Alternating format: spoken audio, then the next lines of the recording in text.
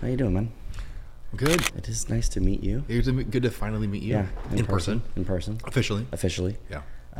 So, why don't you tell everybody what your name is and a little bit about yourself? I am Brock Yurich, and I just moved to LA 2.5 months ago. I spent 8 years in New York, 8.5 years in New York, and then 2 years in Ohio for the pandemic. And then after 2 years, the world started opening up, and I was like, now it feels like the right time to go to LA. So, yeah, I'm a actor, filmmaker, writer. What else do I do? That's about it. And where are you from? I was born in Columbus, Ohio, and then we moved to... We's who? Mi familia. My mom and dad moved us to Dover, Ohio, which is 2 hours east. So I grew up in Dover, Ohio, till I was 15. Then when I was 15, my dad moved us to Florida. So I finished up high school and college in Florida. I went to college in Orlando, studied acting in college. And then after college, it was either LA or New York. So I went to New York to go get my ass kicked. And I was there for 8.5 years. What do you mean by that? There's a very general idea between like New York and LA. And it's like, New York is hard. And I kind of went with that idea. I was like, it really is like, if you can go to New York and if you can do it in New York, you can do it anywhere. That's that famous saying, if you can make it here, you can make it anywhere. Yeah, come on, Alicia Keys. So that's really like that was the idea that I had. I was like, I don't want to go to LA. I want to not yet. And I was like, I want to go to LA with New York credits. I want to like come to LA after I've been in New York. You want to be a New Yorker in LA. Yeah. Whatever that means. A little more prestige. Yeah, but also it's not real. Yeah. That's like, people are obviously like, LA is like, I'm here now, so it's amazing, it's incredible. But I just wanted to go to New York. Every time I went to New York and visited, I went to New York a couple times in college, and I just got so excited to be there. It was so like walking into Hell's Kitchen. Like I stayed with a friend in Hell's Kitchen, and I was just like so like, I want to be here. Yeah. And I had been to LA too, and I was like, LA's cool.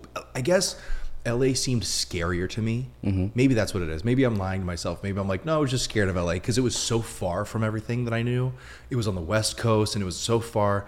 And New York just seemed so much more like, you don't have to have a car. Right. You can walk around. And I had a couple friends that lived in New York. So I felt like, so maybe I'm just like lying to myself, and I'm like, no, I wanted to go get my ass kicked. But I was like, it seemed like it felt like the right decision. Yeah. Another thing, I was doing a musical in Orlando right before I left. It was like my senior year of college, and I was doing a musical called Altar Boys. And there was a couple actors in that show who were from New York, who had spent time in New York and then came to do the show. And I was talking with them, and I was like, what is it like to be in New York? And they were telling me like, oh, it's so cool, it's fun, it's exciting, you do this. And I was like, yeah, I think that's where I'm going to go next. I think that's where I'm going to go. And so... And what age was this? I was 22. Okay. 22. Yeah. Yep. So you were young, but you weren't like young. No, just fresh out of college. Yeah. Interesting.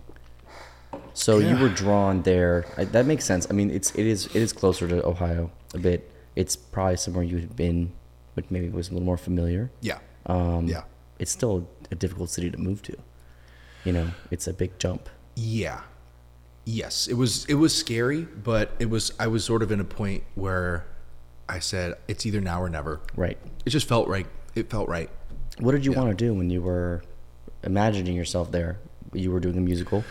What was you're this like bodybuilder kid from Ohio, right? I wasn't bodybuilder-y. I was fit. Yeah. I was muscly. You know, I did like little fitness things here and there, but doing musicals too. I was doing musicals too. So yeah, I was doing that. But I really moved to New York thinking I was going to do, because we did musical theater in college. So maybe that's another reason why. And what college did you go to? University of Central Florida. Okay. UCF in Orlando. Okay. UCF. I thought I was going to go to New York, and I thought I was going to audition for musicals and be on Broadway. And I was sadly mistaken when I went into these audition rooms, And I remember sitting in an audition room, and Big Pond. Nick Adams was sitting right in front of me, and I was like, I know him. I just saw him in Priscilla, and he goes into the room and like starts wailing, just nails it, wailing his face off, and I was like, I need to get out of here right now. I need to go home right now. And I'm like, I remember, he couldn't have let the less experienced people go first. They didn't just blow him out of the water. No, he was like, he's like, I'm going to teach you a lesson today, kid. And I was like, yeah, lesson learned. I got it. But it really was like, and it was hard because you identify. I went to college for musical theater, and you just like, that's me. That's who I am. I'm a musical kid. I'm Rent, Wicked, all this stuff. Like, and then you go to New York, and for about a year, I really tried to do musical theater, and I was lucky enough to find a manager who just like she like believed in me, and I still have her to this day. She's still my manager, Serena Esposito. What's up? And I had to call her one day, and I was like, please don't send me in for musicals anymore, because I really want to like I feel awful after going into to audition. My voice was cracking. I was so nervous, and I got such bad feedback. What was what were the nerves? Because you'd done it in college. Did you feel like you just weren't up to that level? Yeah. Like for singing? You get in your head and you hear people make comments, and what were the comments like? Somebody made a comment about how I wasn't meant to be singing, and like someone said I was a terrible singer. Yeah, but like constructive. Yeah. But you like at some point they Simon Cowelled you. Yeah, a little bit. And you know what? It's totally fine. Like it got me to like and I know like sometimes, yes, you got to follow your dream, but also you need to know when like where your strengths lie. And I always felt so good acting and not singing. Like I was always, some people truly feel their most authentic self when they're singing. And I was so in my head when I was singing, because I was thinking like, I don't think I'm as good as this person, and I know what they're thinking. That's not fun. That's not a fun feeling. Whether I'm a great singer or not, I didn't feel good doing it. You didn't love it. I didn't love it. Now, what got you into it then? Okay, when I was in middle school, you were better than the kids in middle school. I was like the one kid that could sing. We did like a little. It's like being good at football in high school and then realizing, oh, dude, I was at a small high school. Yep. Like I was actually really like, and I think like years of weightlifting and screaming and bartending and all that stuff, like my voice is not like what it used to be when I was a kid. And when I was in middle school, and even in high school, I was like, I could belt, I could sing. I was actually like a good singer. And I just think like as time went on, my voice just didn't hold up. Right. And singing's fine. If somebody asked me to be in something and sing, I'd be like, okay, this is what you're going to get. Like I am not actively pursuing a singing career. But all of that training, all of that musical theater training and learning how a song, like singing a song, sitting there, all it does is help you become a better actor. And I used it to become a better actor. And I always felt so good, and I felt so secure, and I had the most fun doing scene work, and being comfortable in front of an audience, and just like living in this present moment with an actor. It kind of reminds me of like when you see like a big actor who does like a musical, like Pierce Brosnan doing Mamma Mia. Mm-hmm. He's not a singer, but he did it, and it's probably fun. Yeah. But his main thing is acting. Yes, he can. It's not his main thing, but he can. If you need me to sing in a scene, if we're doing a movie and you need me to sing, I can do it. Versus trying to do that as like that's it. I'm not doing what Nick Adams is doing. Oh, no. Yeah. So, but yeah, like it was Shout all out to Nick just, Adams. Yeah. So, that's like where I was at. And then I did, however, start going in for on-camera acting classes. And I was like, this was around the same time in early New York, my early New York days, I was taking online or on-camera acting classes and doing scenes. And I was like, oh, this is what I'm supposed to be doing. And it brought me back to my love of film and movies. Just like we were talking about earlier when we were kids watching movies. This is kind of how I explain it to people. I remember when I was a kid watching movies and saying, I want to be in that. I'm not watching the superhero movies like, oh yeah, I'm Spider-Man. I'm like, no, I want to like Be Spider-Man. I want to be the actor playing Spider-Man. I want to be the actor like on set. I want to be in these movies. I want to be in where these movies are made. And then my friend and I, my best friend, childhood best friend, we would like take the video camera. We made our own version of Blair Witch. We made our own little version of like, you know, Different things. movies. We made stupid little movies. We would do like a fake newscast, and we would pretend to be news anchors and just be stupid and rewatch it and laugh. So being on camera was always like a really fun thing. And then you get into middle school, high school, where it's just theater. Right. So you're like, oh, I should be doing theater. And then you, after college, you're like, oh, it's not theater anymore. It's back to film. And because we didn't have film stuff in middle school, high school, college. Right. There was no film class. School or anything. There was performance. There was musicals and plays. So that getting back into film acting in New York was like, this is what it's supposed to be doing. Right. Yeah. Interesting. Yeah. So you started out as a kid in Ohio. What was that like? Growing up there. What was that like? I don't know. I love Ohio. My goal is to buy a cabin in Ohio and die in that cabin. That's my goal. But not now, but like die like Yeah, no, I would hope you. I had hoped. I got you 10 meant, years left. I hoped you meant in the future, far future, not like I want to like you're looking next week for a cabin. Yeah, I'm just gonna go euthanize myself. Yeah. No, I want to have like I love Ohio. My family is all in Ohio, and I didn't appreciate it when I was a kid. I don't think any kid appreciates where they are as a kid. Like, you know, you're Probably too young. not. Yeah. So I was always dreaming of living in California and living in somewhere else and doing movies, and I'm like, stuck in Ohio. But it was we lived in the country. We had like the creek and we had the woods. Oh, yeah. Yeah, we had like I was so lucky to. Were you outdoorsy? I was. Well, that was a big sigh. That wasn't very. I was a good combination. My friend and I, we would spend the night at each other's houses, and he also lived in the country. He So lived the on flannel is not. It's just an act. This is bullshit. This is. I'm a poser.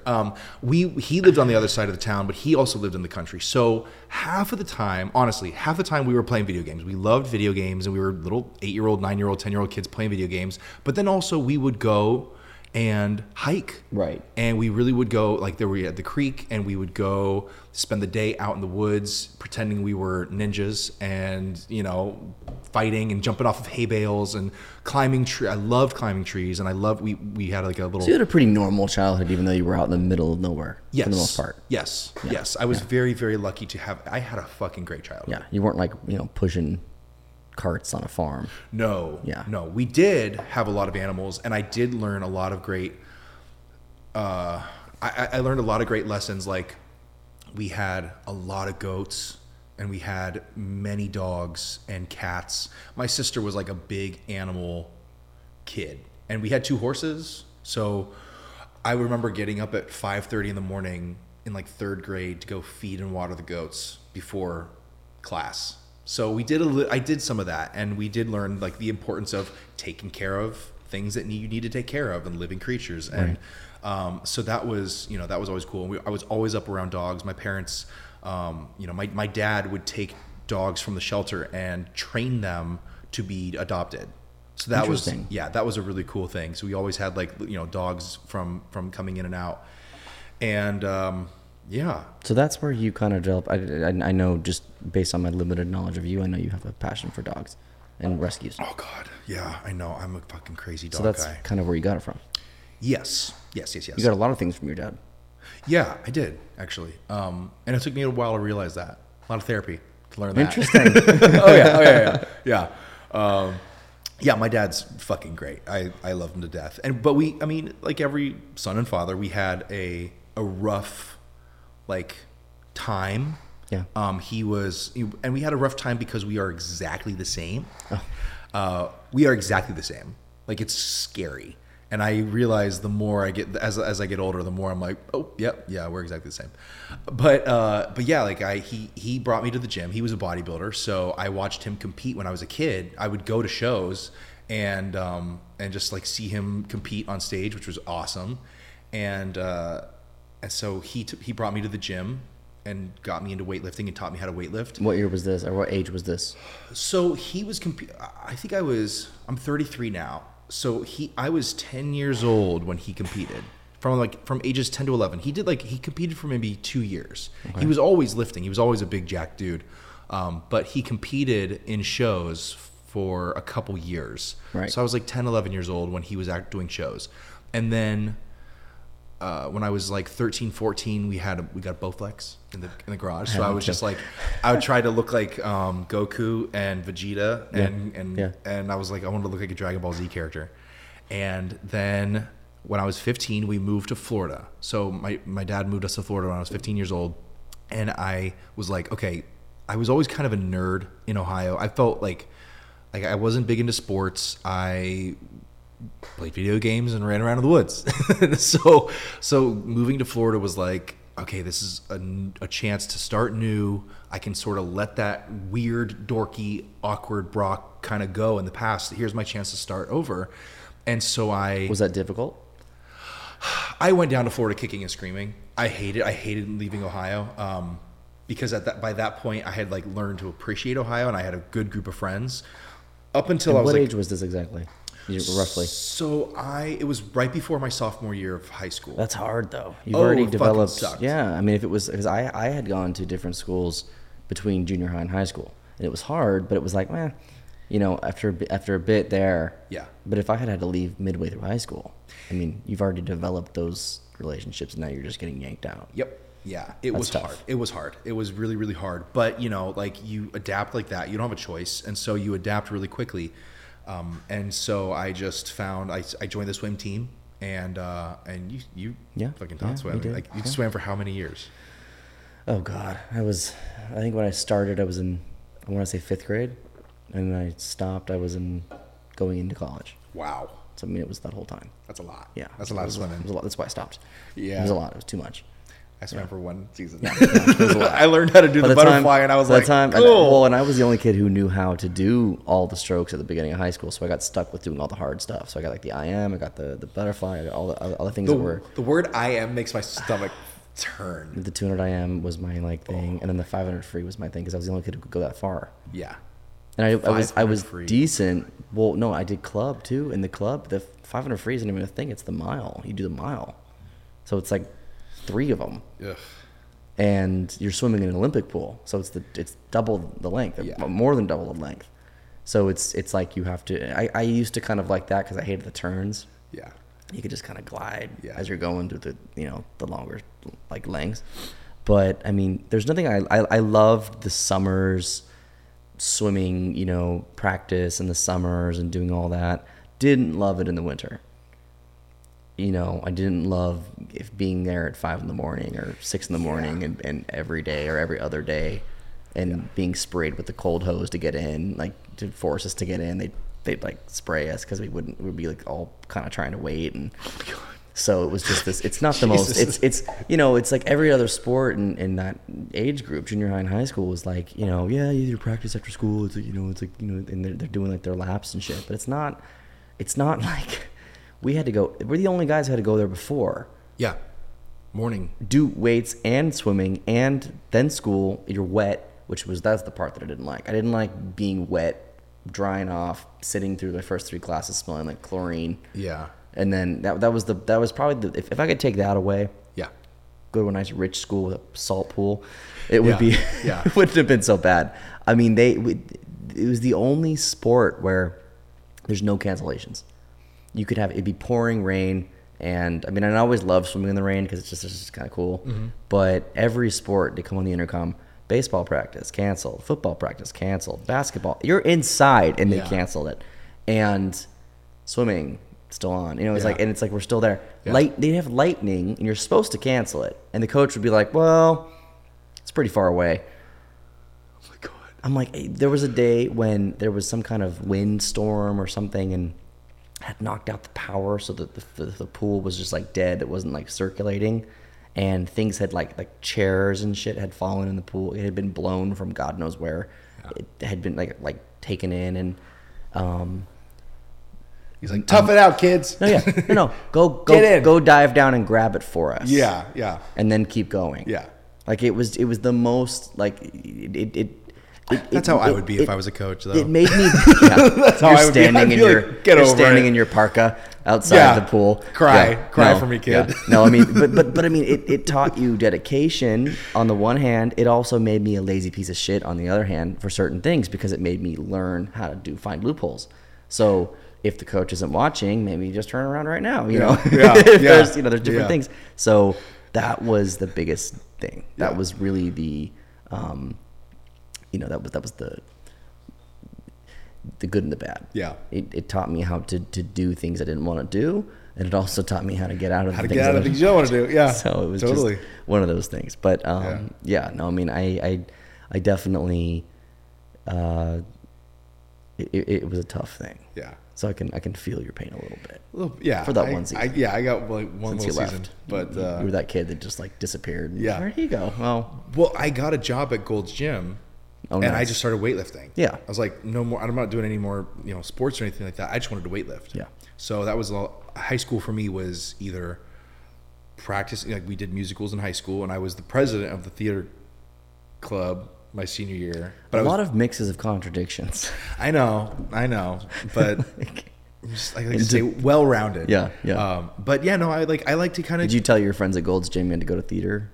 Oh yeah, they came to my shows. I was like, if you don't come see my musical, it's such a clash of cultures. Totally. Yeah, but like I also like I don't know if I was cool, but I was friendly, right? And I liked to be friends with a lot of different people. And there were the cool dudes that wore Abercrombie and they did football and everything like that. And I was like second tier cool, And I did musicals, but I also was like, I'm cool. I drank on the weekends with we went to parties and then I also like got my friends into the gym for free, so that was like that kind of gave me some points, yeah. So I had a great time. Like people talk about how high school was hell, and for me, middle school was hell. I got bullied mercilessly in middle school. I was weird. I couldn't connect with any of the boys. I was like friends with the girls. And I didn't know how to function or how to do anything. Right. And then I was like, I didn't play any team sports, but my 8th grade teacher, Mr. Riker, told me I needed to run track. And I was like, okay. Because he saw me doing, I was in gymnastics as a kid, like outside of school. It was like a little gymnastics studio, and I was in gymnastics and taekwondo. So they had nothing to do with my school. So nobody at school, I knew you did it. I was active, yeah. But like they didn't, there's something about like being on a team with your classmates. Those sports aren't really in your social circle. No. Yeah. Nobody from there like that's how swimming was for me for the first half, because the junior high, there's not a swim team in junior high. No. There's not a swim team in elementary school. There's not a swim team high school, you're swimming with your high school classmates. Right. And that's where you build that friend circle, and that friend circle gets really tight. Right. So it wasn't until 8th grade when I ran track, where I was running track with like a group of dudes, and they're like, "Hey, we're hanging out on Friday. You want to come over?" And I was like, "Yeah, okay." Yeah. And then freshman year, I wrestled, and I became friends with the scary wrestler dudes, and I was like, they took me in under their wing, and that's when my dad was like, "Hey, we're moving to Florida," and I was like, "I just started making friends." And he's like, you told me how much you hate, being here. And I'm like, I don't now. Yeah. Thanks for listening then. Yeah. So he brought me to Florida, but it turned out to be great because I got to do a ton of theater in high school. What part of Florida did you move to? We went to Cape Coral, which is by Fort Myers on the Gulf Coast. The SpongeBob camp? SpongeBob camp. The Camp Coral? Camp Coral, or whatever that cartoon is. Cape Coral, sorry. Okay, sorry. It's like Camp Coral. I lived in Bikini Bottom. Yeah, interesting. This just got weird. Yeah. No, so it was Cape Coral. And then I went to high school in Cape Coral. And then I went to Orlando. And I was like, I guess I'm just going to do theater in college. Yeah. That's all I was good at, and that's all I wanted to do. So I went to college for theater and in Orlando. And then after college, I went to New York. Interesting. Yeah. I got in my car. I went home for Christmas. I drove up for Christmas, and then New Year's. And then I drove. I found a sublet in Astoria, Queens, and I drove my car into Queens on like the day before New Year's. So I spent New Year's of 2012 in New York City with friends, getting fucked up.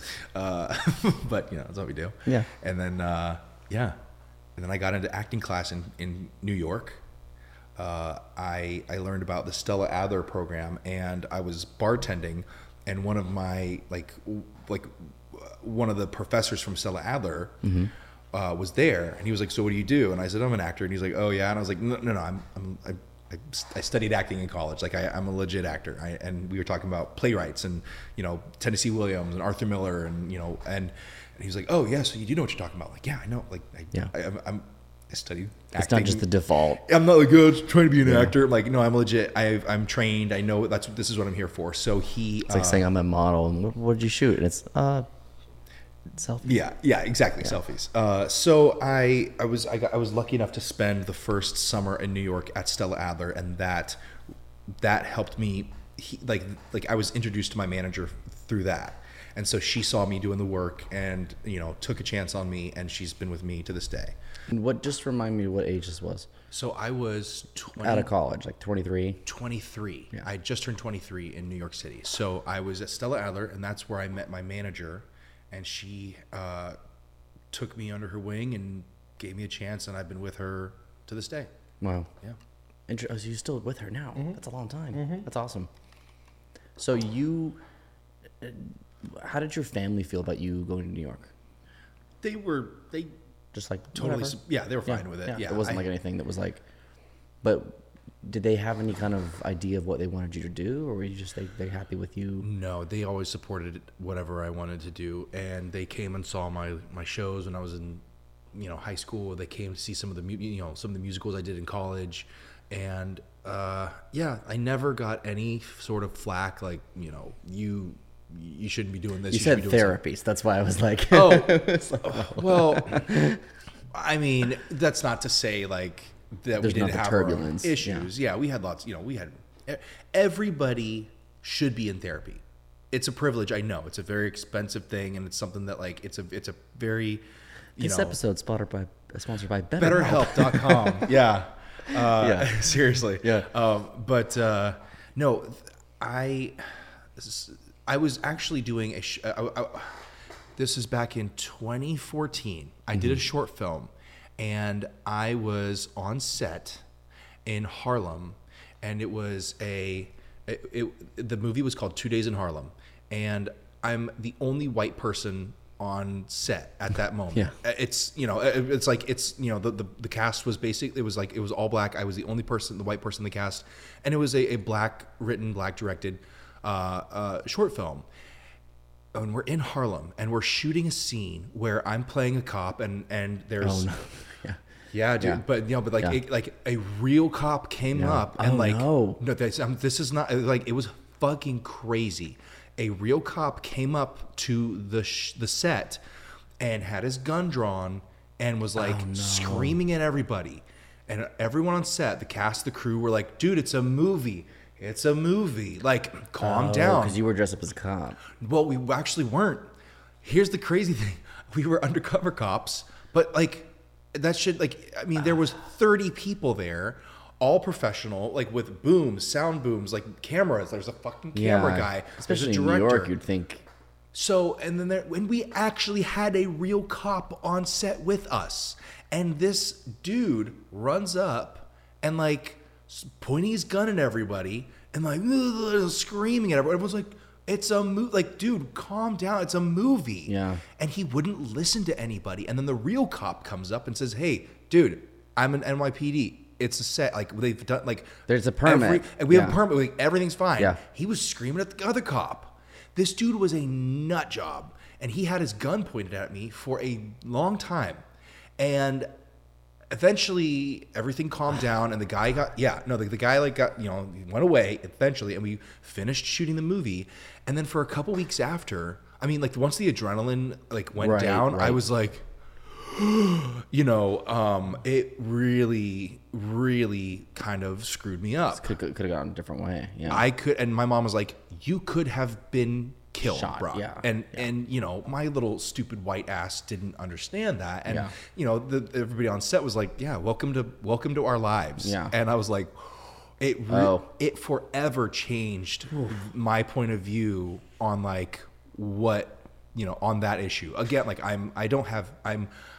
know what I look like. I know the color of my skin, and I know that it's like these are very serious topics.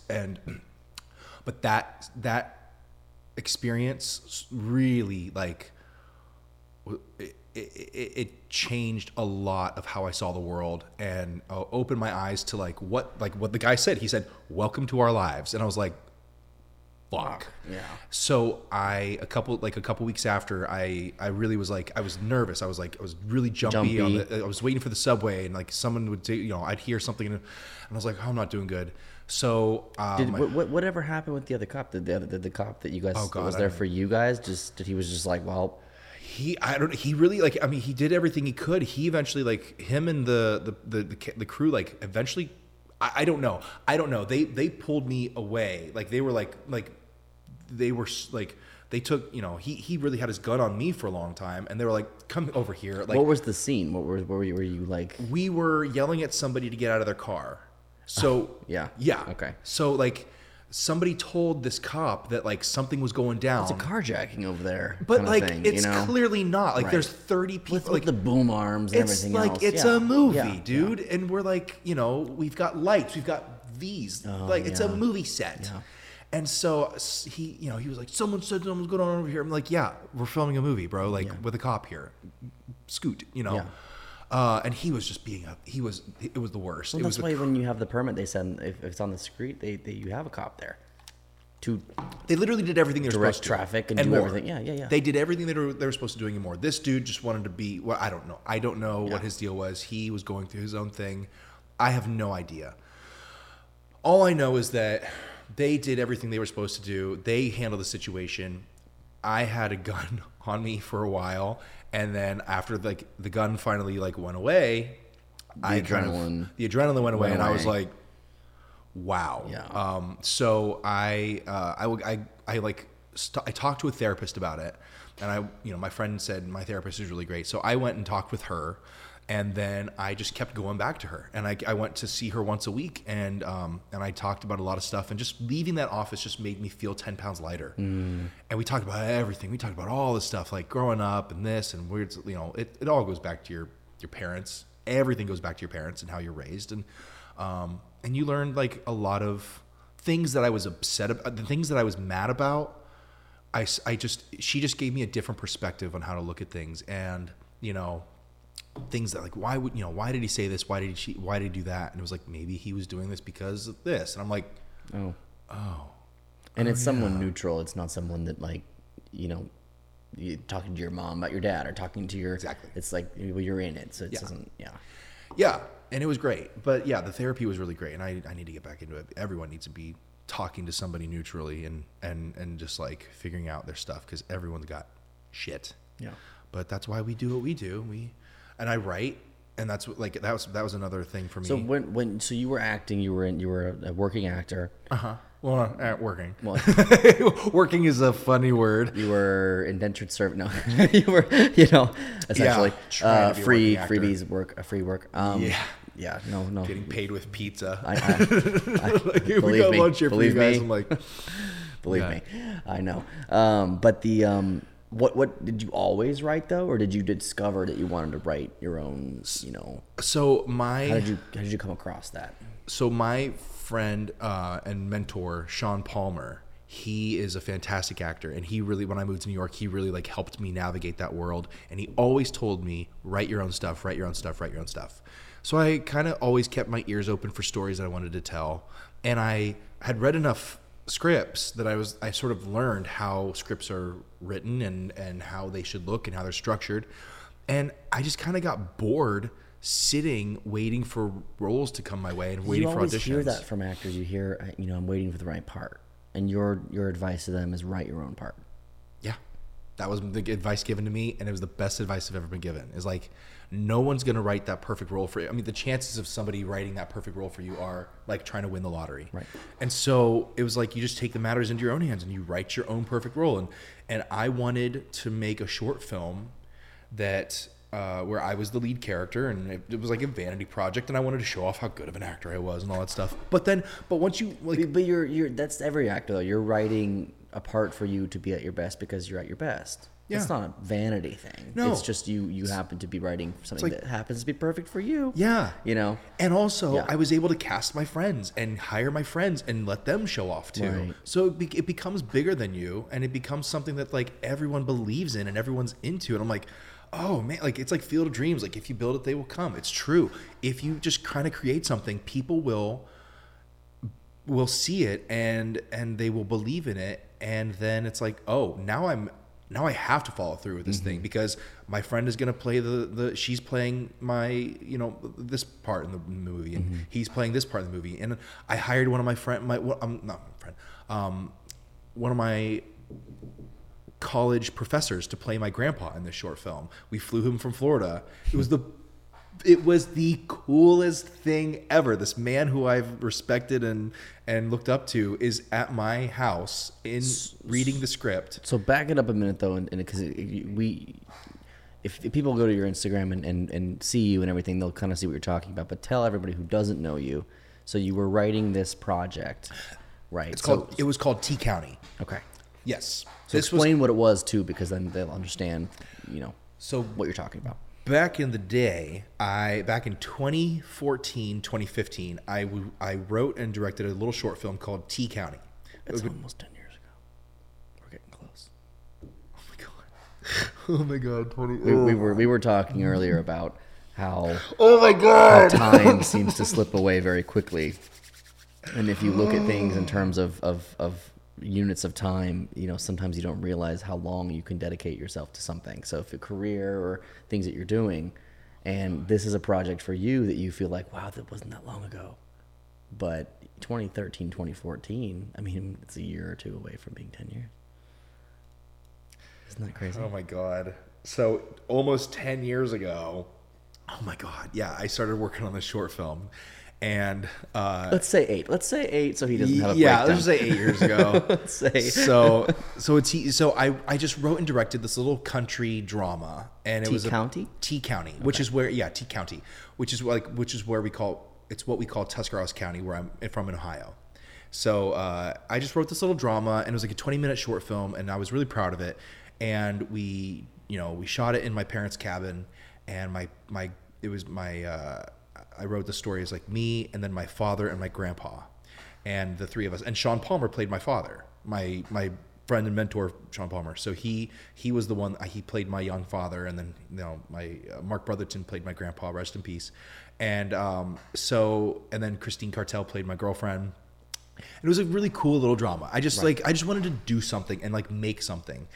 And so we did, and we did little film festivals, and it was really fun and exciting. And then from that idea, I took that idea, and my friend was saying how I should write a bodybuilding movie and blah blah blah blah blah. And all this stuff. It's like, you need to write a bodybuilding movie, and I had been thinking about it, and then I realized I could take that short film and I could make the character a competitive bodybuilder. And then I took it and I wrote like the feature length version of it, and it was okay. And then my friend said to me, Brock, this is cool, but like, what's your story? Yeah. And so he's like, you need to go deeper into what you've been through and get a little bit closer to you. And I know that it's scary, it's vulnerable, that's very, very like, hard on your sleeve kind of stuff. But I did, and I sat and I wrote a completely different story, but this with the same elements, the same character, same setting, bodybuilding, and it turned into something really, really special. Yeah. And so that, at the time, it was called Test, and it's now called Cutting Season. And so over the past, since 2015, I guess, yeah, the idea was kind of born around 2015, 2016. And then and since then it has evolved, rewrites, and it's now, today what it is. Reading that first script and reading the script now are two completely different movies, but they still have the same core message. Yeah, the same core. The thing that I found interesting about it, and when I had known about you when I was in New York, just because we happened to work out of the same gym, but I had known about the movie, and to be honest, we talked about this before briefly, but and you could probably expand on it, but a lot of bodybuilder movies or anything fitness related that's movies, it's like Generation Iron or things like that, or it's cheesy, nonsensical stuff. Yeah. So this is something that's actually something that is emotional and a drama. It's set in this way, but it's really a story. Yeah. So why don't you expand on that a little bit? Just what you viewed it to be, what you wanted it to be, because you have more of a vision than just a guy at the gym being like, oh, let's make a movie. Yeah, it's this is part of who you are, and I think that's what made it kind of a special thing. Yes, I've seen a lot of stuff. We were talking about this earlier. I've seen a lot of films.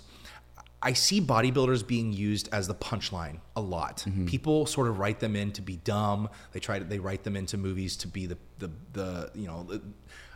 what was the movie we said was the one that was Miami? It was Pain and Gain. Pain and Gain. Yeah, it's fun, but it's fine. It's fun. But it's very like not. It's an action movie. It's whatever. It takes place in the gym a little bit, but it's not that deep. Yeah, it's not that deep. And I noticed there are other bodybuilding movies that are kind of funny and kind of silly, and this just in pop culture in general. Like there was some commercial where with a bunch of bodybuilders, and they're like protein, protein. I'm like, oh, like this is like whatever. And I get it, and it fits that moment. But what you're trying to do is I see that differently than like the general population. That's like bodybuilders are very, very smart. Bodybuilders are very dedicated to what they do, and they're very there's more to it than that. It always felt like too there's more to there's always something behind why they're so driven to do what they do. There's something that it's craziness. Well, that too, but there's fucking crazy. You have to be through a lot to put yourself through a lot. They're trying to prove. They're trying to do something. It's not just I'm at the gym. I want to be something. They're trying to prove something. Yeah. And it is very, very deeply psychological. There's a lot in there that every single one has to have something in there that's a reason why they're doing it. Every dude on that stage has a fascinating story. Yeah. And there's something going on, and that's really, really interesting to me. And there's a beautiful movie called Teddy Bear, and it's a Danish film, and it's about this bodybuilder. The movie doesn't talk a lot about, it's not about like competing, but he is a competitive bodybuilder, and he is just looking for love, and he's very lonely, and it's such a beautiful movie. And I was very inspired when I saw that. But then I was also Black Swan and the Wrestler. Black Swan's so good. I have Black Swan. If you have not seen Black Swan is a fantastic movie. Please go put it on your list and go watch it. Weird as fuck, but it's a good movie. It's genius. It's so good. Black Swan and The Wrestler, both Darren Aronofsky movies. Both of those movies are my he actually Darren Aronofsky was going to write a movie. Natalie Portman pulled me in. I was like, because I love everything she does. Yeah, but I did not know that was the same person. He was going to write a movie about a wrestler falling in love with a ballerina, but he realized that it was too much for one movie, so he separated them. Interesting. Yeah, because he said ballet is like the highest form of art, and wrestling is like the lowest form of art, in a general sense. Black Swan is one of those movies that, and I'm sure you go through this when you're thinking of scenes and how to film things and write things, but Black Swan is one of the only movies that I can think of that there's a few. Butterfly Effect is another one too, where it viscerally gives me like an uneasiness. Totally. But Black Swan, that scene with her pulling the fingernail. It's disgusting. But it's something that I've had nightmares. It took me years to watch that scene. I've had nightmares of that happening myself, because I always have those little things. I have them right now. Yeah, and I would always pull on them, and I'd always imagine what if it just kept going. Yeah. And that scene, if you haven't seen the movie, spoiler alert, it's 10 years, but I mean, it is one of the most. It's a movie you have to see. Yeah. but there's parts of it that make you unsettled because it gets to a human psyche in a way. Everybody's had that. You know those, I don't know what it's called, but there's those types of things that we all think that we think about that nobody else could possibly think about. And then it's right there. Everybody has that same damn thought. And that's one of them. It's like those that it's a very unsettling thing. But it was but it gave you an emotional like reaction, a physical reaction too. It gives you, and those are the best movies, the ones that give you. There's other types of movies, but for that kind of movie, not only is it visually a beautiful movie and a really interesting movie and a well done movie and well acted and well scripted and wonderful, but it gives you a physical revulsion. Like there's a physical and it's not gross and it's not a horror movie like a chainsaw or anything. No. It's something like that, but it's just human. And it's such a weird thing, and that's like to me, it's like a sign of a good drama. It's like a very good, unless it's some kind of historical thing. That's the kind of thing that really is. Oof, that scene. I know. I can see it right now. But that movie is really like one of my biggest influences. That's such a good movie. That's interesting. And that like strive for physical perfection is just like something that a lot of us, everybody can relate to. And whether you're, on that journey or not, like, you know somebody who's done this, or a bodybuilder, or there's like there's a degree, especially with more bodybuilding than anything else, because powerlifters, they just enjoy what they enjoy and they do what they do. It's a similar thing, but different in many ways. Yeah. Bodybuilding and what you do, you're suffering 24/7. Yeah, it's not. You're not like eating as much as you can and doing all these things. You're like you're suffering for months, for an hour. We were talking about for like 15 minutes of spotlight, and to do something that takes that much energy and time and every single thing has to be on point.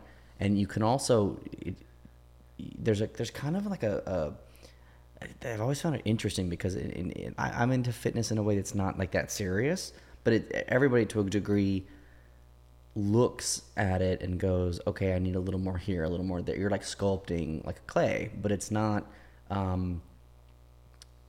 when I sculpt, I've sculpted before, real sculpt, like, for things, you immediately can take it off. You can immediately put it on. You can immediately, you have to kind of have a sliding scale over months and years and decades of what looks good, what doesn't. And if you do too much on one thing, then you have to do other things, and it takes months to go, it's such a long process.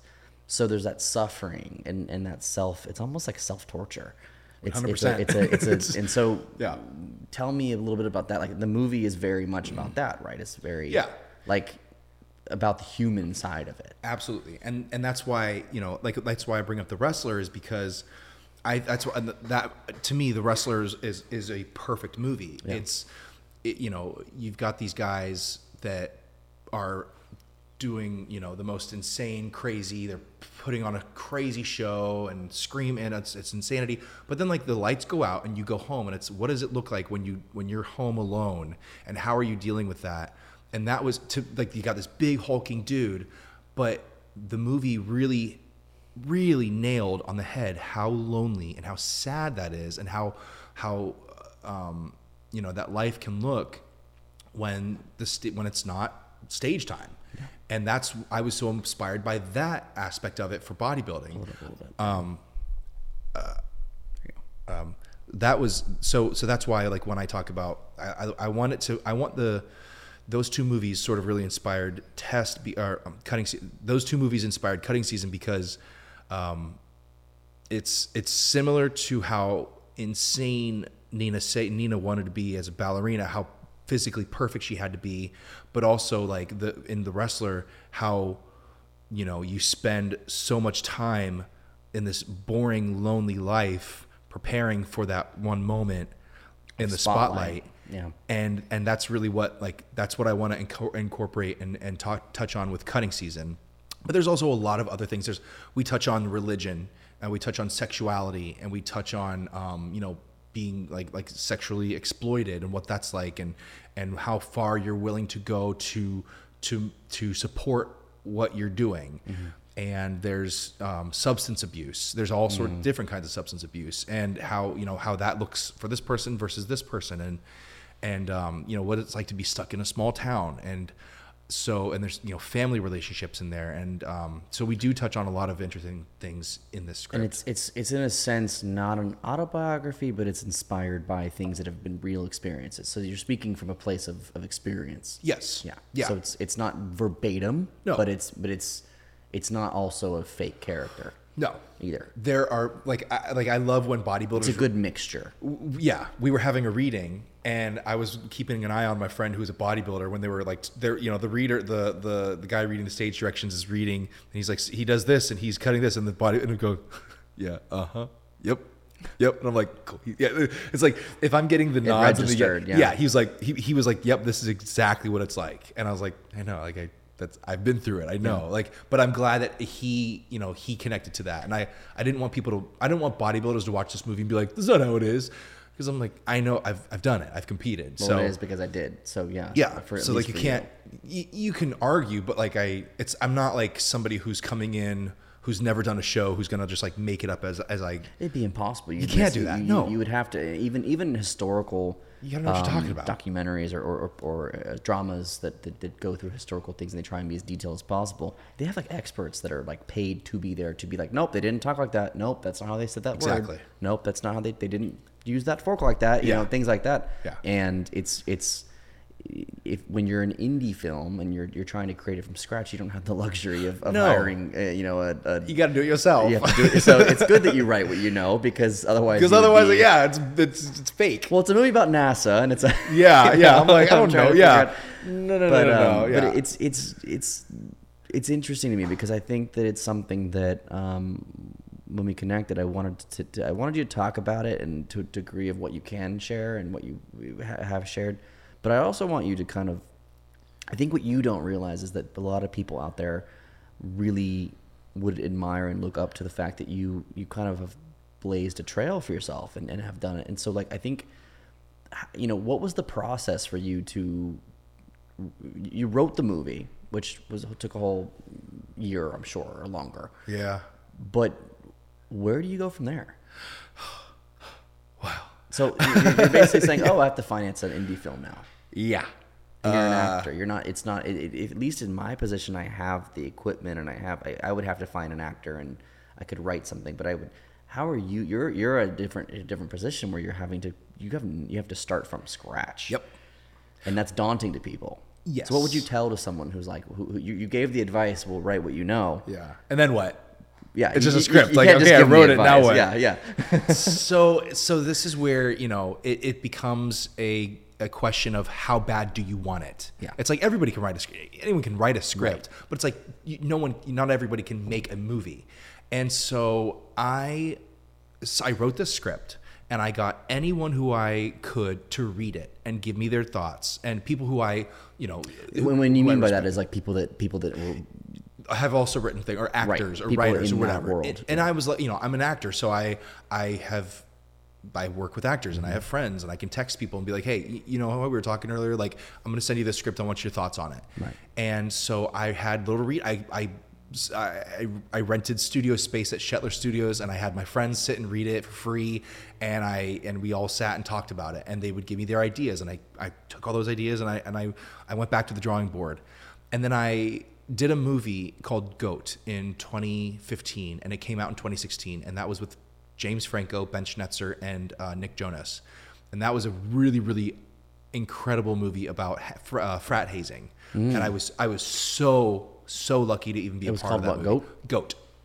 And it's really disturbing. And that movie is also very, very influential on cutting season as well. That was around the time when there was a lot of those deaths and stuff too, right? Was that kind of that era that I mean, the deaths have been around for a long time. Yeah. Like frat hazing. But it was getting a lot of attention. Yes. Around that time. Yeah, they remember for sure. that in the news. A lot of those. But the cinematographer Ethan and I became friends, and the way he shot that movie was so how I was like, if I ever make a movie, I want it to be shot just like that. And so I always wanted to keep Ethan in my I always wanted to keep him on my radar because I just loved his work, and he's fucking genius. And so what changed the game for me was I was telling everyone about the script, and I was trying to get these readings, and I was just letting people know, planting the seeds, like putting it out into the universe, and just like seeing what happens. But what really changed the game for me was I came across a competition through seedandspark.com, and they teamed up with the Duplass brothers, and it was called the Hometown Heroes Rally. And it really was like, hey, do you have a feature film script that's set in your hometown that's unique and diverse and you want us to produce? Join this competition. And I'm like, oh my God, they're talking to me. Like, this is it. This is my thing. So for the next 30 days, I ran this campaign, and you had to raise a bunch of money and you had to gain a ton of followers. And the top 10 campaigns got to pitch their idea to the Duplass brothers, and the Duplass brothers picked a couple films to produce. So I, like a crazy person, I would stop people on the street and be like, hey, you open your phone and follow this campaign. I don't know who you are, but you're going to do it right now. They're like, okay. This like jacked guy. Yeah. Like, hey, follow this. Seriously. Yeah. I was like, thank you so much. Have a great day. I was I was on Instagram. I was Facebook Live. I was on Instagram Live at 24/7 for 30 days straight. Like, I was not going to lose this. But that competition took my project from black and white to Technicolor. Everyone now knew about my project, and whether you liked it or not, whether you wanted to know about it or not, you were gonna know about it. And so many people responded so strongly to it. They're like, this is great. Like, this is my story. This is, oh my God, I know somebody who did this and who's involved. Like, this is great, Brock. I really love this. And so many people, like, really, like, I'm not gonna name drop people, but like people who were like pretty famous messaged me and supported me, and I was like, oh my God. Like, and so it was something really, really special. And through that campaign, that actually Ethan said, he was like, he saw how serious I was taking this, and he was like, I think this is really great, and I would love to film this. And I was like, you got it, dude. Like, I would be happy to have you. And he was one of the first people to come sit, like the cool kid coming to sit at the nerd table. Like he came in and he was like, hey, professionals, come check out this project. So he gave it some legitimacy. Yes. Yeah. And he came to Ohio and took photos of the gyms that I was at, and he really responded to the vision that I was kind of having. And so from there, I was able to build, to bring on awesome people. And today, now we have a plan, we have money, and we are working towards filming in November. So today, June 3rd, 4th. Is it the 4th? Oh my God, is it the 4th? I don't know what day it is. Yeah, 4th. Yeah, my fingers are crossed that we film in November. That is the plan right now. But, it's just a plan. But I have faith. Yeah. It's going to get done. It needs to get done. I mean, that's something that's like, it sounds like it too, that you had to get, if any discomfort about reaching out to people. That seems to be the spot where people stop. You can't. That's where people stop. Get over it. People will sit there and write. They'll sit there and dream about it. And then they're scared to share it. But they don't want to share it. You know what you need to do? You need to sit in a room and have actors read your words and be cringing and be embarrassed and flop sweating because people are reading your innermost thoughts, and you get over it. Yeah. Or it don't happen. Or don't do it. Or don't do it. Yeah. Like, it is scary. It's fucking scary. But like, your friends are not going to sit there and laugh at you. They're your friend. Like, mine will, but I mean, I get it. No, but you're like, come on, like people, Yeah. They're reading your diary. They're not going to be like, this is stupid. Like, they're going to be like, this is great, Brock. Here's how you make it better. Well, and I think it's also smart because you did something where it's accomplishable. You didn't do it's not some kind of sci-fi thing or something where it's I wrote about poor people in Ohio.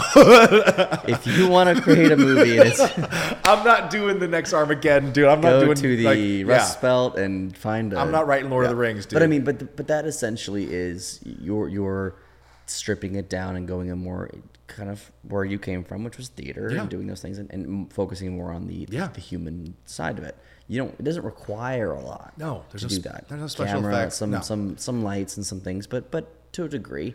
But I knew that. I was like, I'm not going to get effects. I'm not going to get $10 million for my first movie. I'm not going to get $20 million for my first movie. Because you were inspired by the parts of Black Swan that you could accomplish. There's parts of Black Swan that are a little more elaborate. The wrestler, same thing. I mean, I don't know what the budget was. I'm sure it was a lot, but it's not. Most of it is pretty accomplishable. It's accomplishable. It's like it's in Jersey. It's set in Jersey in trailer parks and little things and thrift shops. Like that's like if you can't keep my attention that way, then you probably I don't want to. Yeah, then I don't want to see it. Like that's what I'm impressed by as an actor.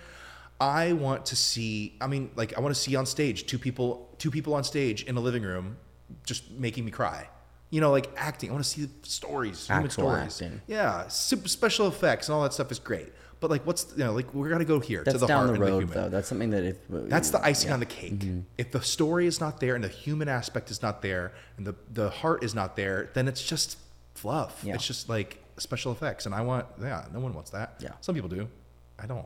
Yeah. Well, when you're starting out, though, this is your first feature film. This is something you've acted in many things, but this is your first first. Yeah. One. Yeah. And it's not unheard of for things to take this long. This is pretty standard. Yeah. And if you can't devote the time to it or won't devote the time to it, then it probably wasn't meant to be anyway. Exactly. And that's the only thing is like you have to kind of recognize that a lot of people, the reason they don't make it is because they give up. Yep. Too early. Honestly. He's on his 4th Diet Coke, essentially. Because you're not counting that as one. Those are multiples. This man's an addict. I don't know what you're talking about. This man's an addict. He's worried about a sponsor. Yeah. I was serious. If Diet Coke is watching right now, I'm your guy. I always thought they were like Apple. They were like, we don't sponsor. No, they don't. We already hooked you. They don't need. Have you ever seen a Diet Coke commercial? Wait. No, you have. Yeah, but they're more. I've seen more Coke commercials. They are Coke commercials. I'm lying. I'm full of shit. But do you really? They don't. Do you need see them. a lot of Starbucks ads? Do you see any Starbucks ads? No.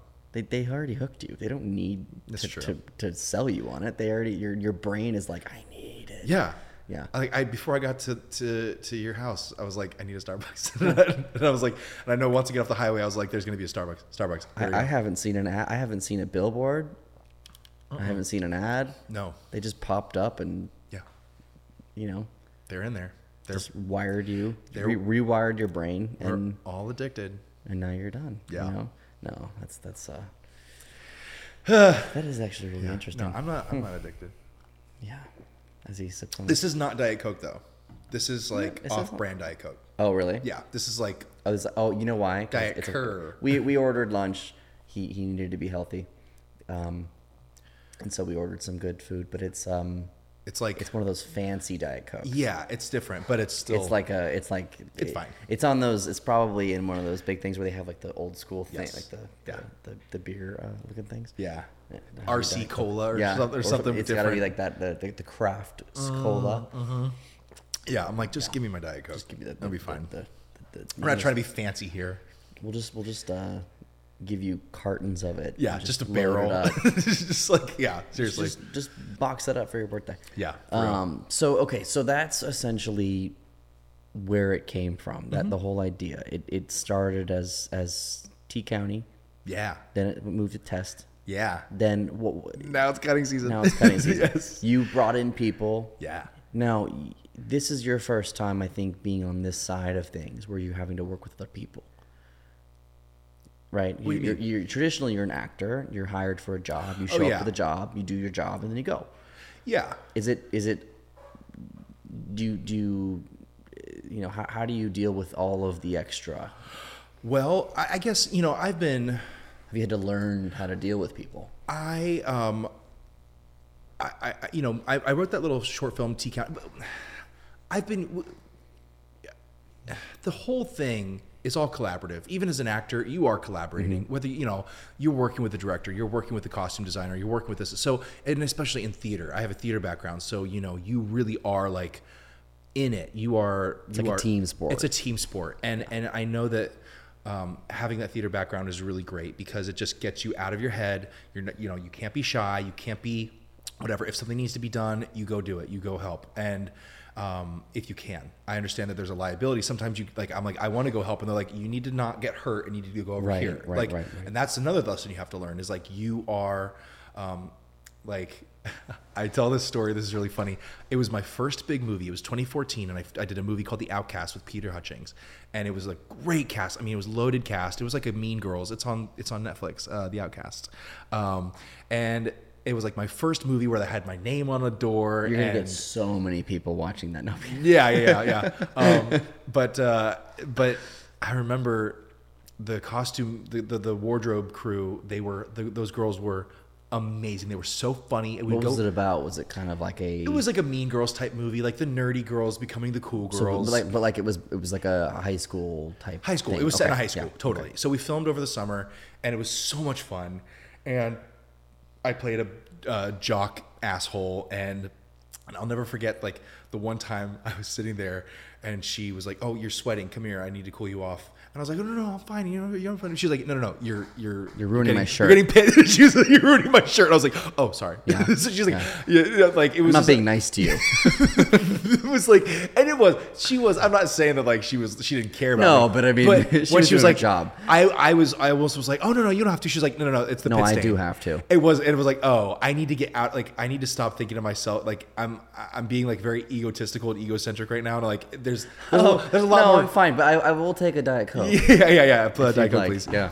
But it really, like, in trying to be nice and not being a problem, I Right. became a problem. Right. She's like, That's not a problem, but it's you were thinking of it as like, I thought I was like, no, I'm like that. I'm not needy. And she's right. like, I need to get into your armpits because you're gonna have stains in the next scene. So you're ruining my shirt. Yeah, please. Yeah, I'm ruining her shirt. Yeah. So that was a really funny moment, and that little moment really taught me. It was like, Danny Trejo I just read this little thing about how he doesn't do his own stunts. And he's like, I don't do my own stunts because I'm not trying to hurt myself and shut the production down and have everyone be out of a job. Right. And when he put it that way, it's like, he's like, I'm not trying to be a cool guy, do my own stunts, because that's a good way to get everyone like to shut down production if I break my leg and everyone's screwed. There's a flip side to that, yeah, because that's you always hear Tom Cruise does his own stunts, Daniel Craig does his own stunts, or these people, even if they do have backups, sometimes they do a lot of really cool stunts, and it is cool,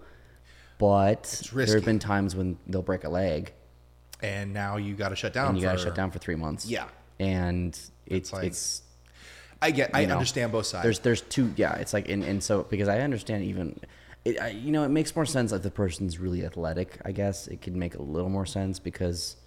Yeah, I don't think Danny Trejo is very athletic. Right. No, that's what I mean, though. yeah. I'm not going to ask like someone. He might be surprising. Sorry, Danny. But he's on the older side. He's a bit more seasoned. I would be assuming they would not do their own stunts. When they do, I'm really shocked because I'm like, what? Tom Cruise is like a fucking lizard. Yeah. Hanging off of airplanes. Possibly literally. So allegedly joking. Yeah. We just kidding. Yeah. But yeah, like it is in terms of collaborating. Like I'm working with my team, and that is one thing that I will credit myself is like you bring in one cool person and then they bring in another cool person, and like I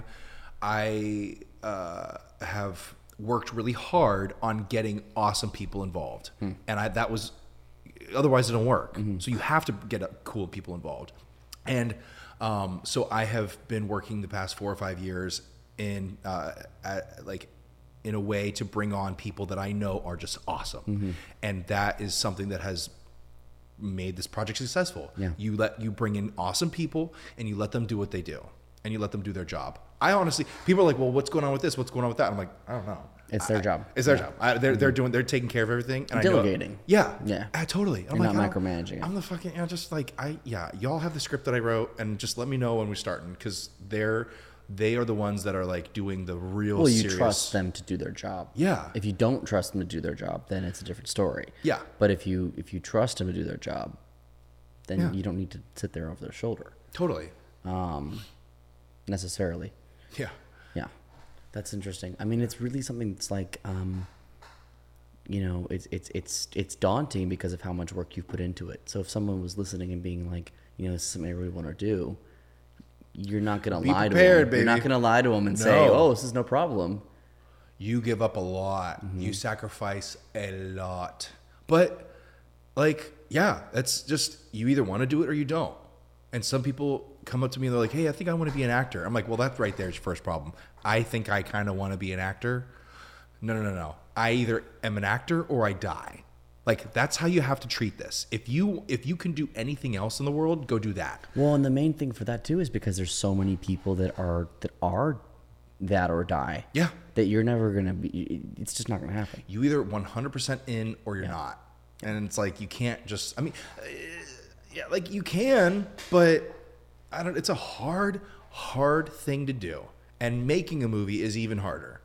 They both suck. They suck. Like, they're fucking. It's a hard. It's a lovingly suck. It's fun when it's happening. Yeah. Acting, being on set is awesome. Getting to set is hard. Well, putting it together too, because you're having to put together so many things. People don't realize how many people it takes to make a movie, even a small movie.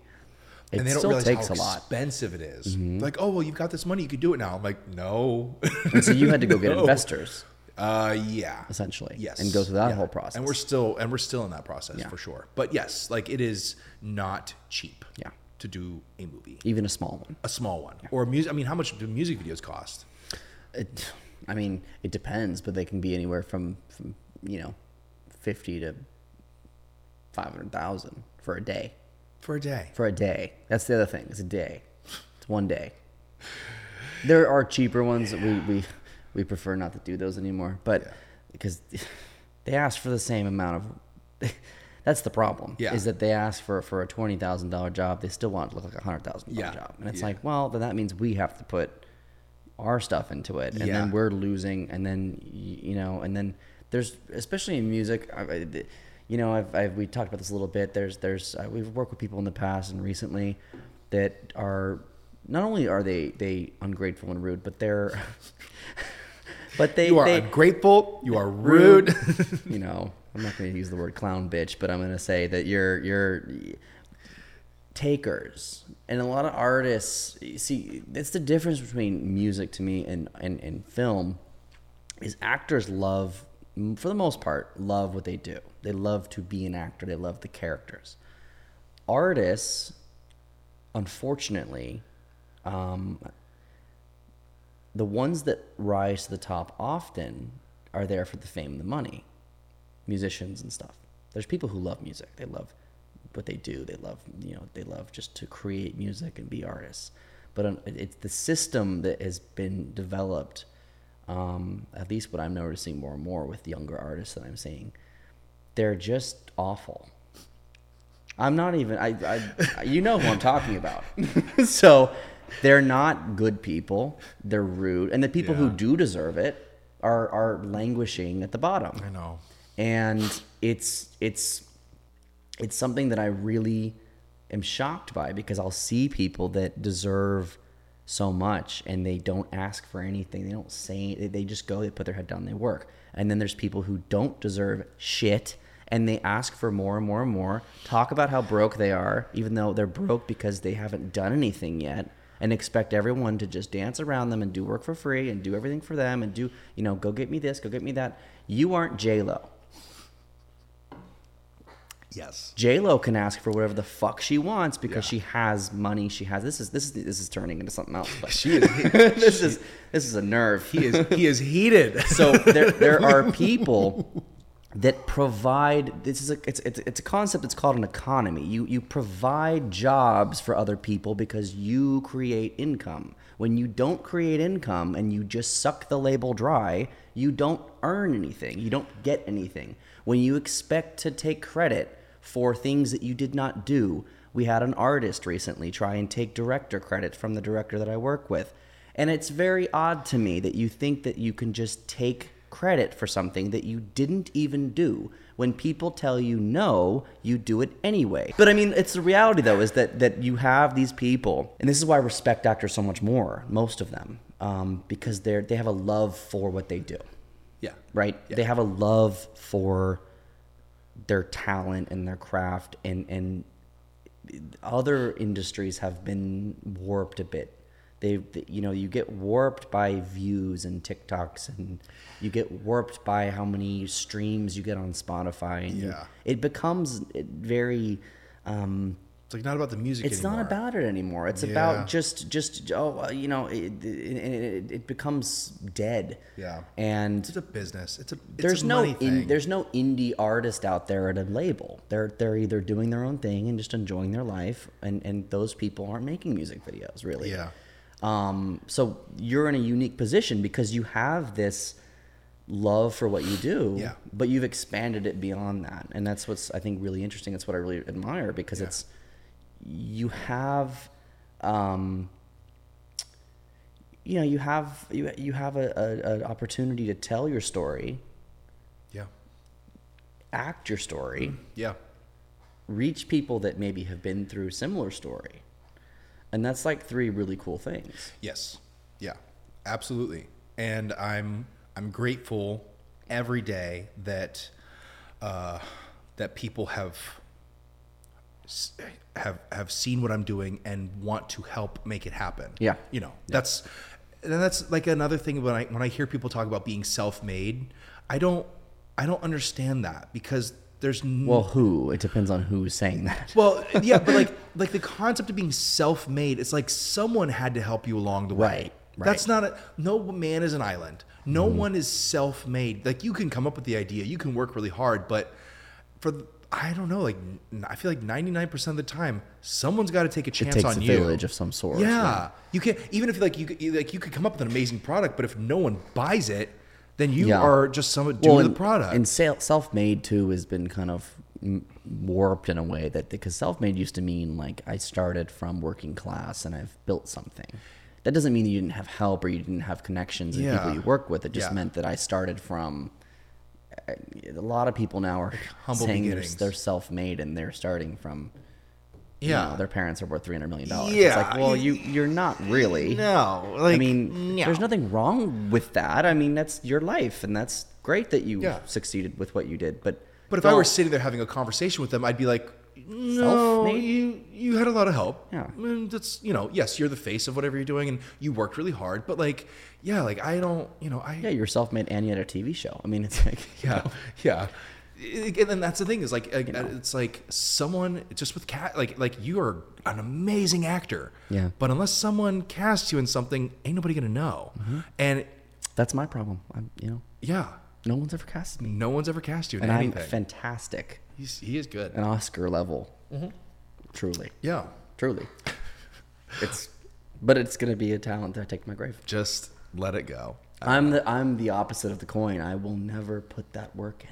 Yeah. I just don't want to. I will not be having my friends make fun of me at a reading. Yeah, no. There's going to be. No, but I mean, that's. You've never had your friends make fun of you at a reading, and it shows. They make fun of me anyway. Yeah. So I don't need it then, too. Yeah. No, but there's like, you have like, you have all this experience now, though, because when you do film this movie in November? Hopefully. October? Okay. So when you do film it in November, we're filming in November. I'm like, putting it out of the universe. Strike 2, let's go. Yeah, Brock, you're filming in November. Hello. I'm like, yeah. When you do film it, then, and once you get through it and it's released and it's out and people love it, the next thing you do will be better.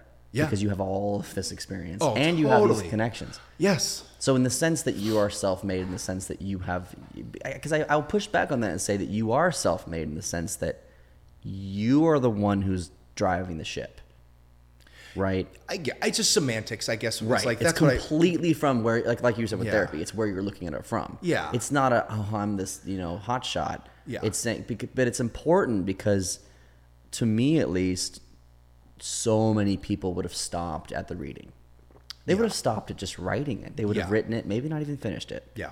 And if people are listening to you and want to hear, certainly there are going to be people listening to this or listening to you and wanting to be in your shoes, have a movie, make your own thing.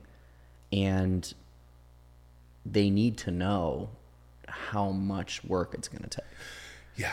And either prep yourself for it or stop dreaming about it if you're not going to put the work in, because it's not going to happen. Yeah. It's never going to happen if you don't put all that work in. Mm-hmm. And so you've only given me a fraction, I'm sure, of all the ups and downs and things that you've gone through and setbacks and things that have gone well. I'm sure there's been things that have been great, but I'm sure there have been setbacks, and many people would stop. Yes.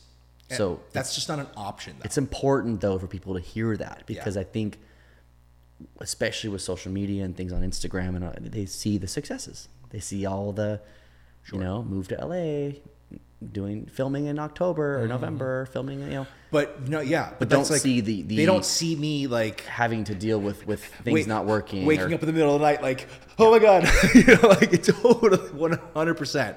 It's really it's really interesting to see, like, yes, it's a total, it is really crazy. You really do like I remember recently 3 things that I filmed came out around like a month and a half of each other. Mm-hmm. And they were like, man, Brock, you're killing it. And I was like, I filmed those things 1 year apart from each other. This thing filmed 3 years ago, 2 years ago, and 1 year ago. I had one job, a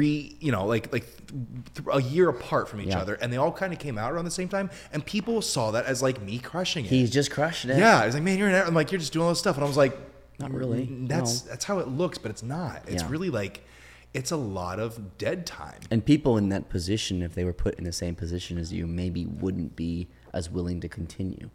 I mean, I've been in that situation, and I know. I mean, I've been doing what I do now I've done different things for different months, but let's say I've been working in this industry for 9 years. Mm-hmm. And the amount of free work, dead-end projects, things that I've put work in that never came out. Totally. Things that wasted my time. Yep. Things that, ended up being different than I assumed. Things that I regret doing, or things that I wished I did differently, but also just plain amount of work that I put in that never went anywhere would be enough for most people to want to quit. And I think I'm lucky that I didn't, because now I'm in a position where I feel like things are starting to, it's like right there. I don't want to be like, but things are going in the right direction now, finally. Out of that, I always joke, it's like Candyland with like the gumdrop muck, whatever that thing. It's like you're stuck in it's like, I'm almost there. I just want to get over here. And that is something that, I think a lot of people give up on. Because I've explained to people before, I'll like, at least when they ask me, oh, how do you do this or how do you do that? And I'll tell, there's no secret. I'll tell you exactly what I do. And then they're like, oh, okay. Well, you can see the light, like, kind of like, dim a little bit. Yeah. And they're like, well, that's not really what I want to do. Yeah. And, if you don't have that, then just don't bother. Yeah. Do something else. I'm sure there's things that you'd love to do. Yeah. But it's not this glamorous thing you think it is. It's not just red carpets and rap parties. Yeah. That seems to be all that ever gets imagined. Yeah. And I'm sure you could speak to that for actors too. Just strict actors, people who just want to act, that they don't want to create movies, they just want to act. Yeah. That's also difficult. Like, that's the thing. It's like, I'm too much of a perfectionist. I'm like a control freak. I'm like somebody who just, I can't, some people can kind of just like, it'll happen. You just keep doing the thing. I'm like, I need to do stuff. I need to make things happen. Like, do you get that from your mom or your dad? My dad. Okay. For sure. Yeah, my mom is so chill, and my dad's like, we're going to do this, and we're going to, start a business and all this stuff. Because you had said that everyone is their parents, so I am my father. If you're 100%. I wish I had the calm, cool demeanor of my mother. I have the intensity, and I have the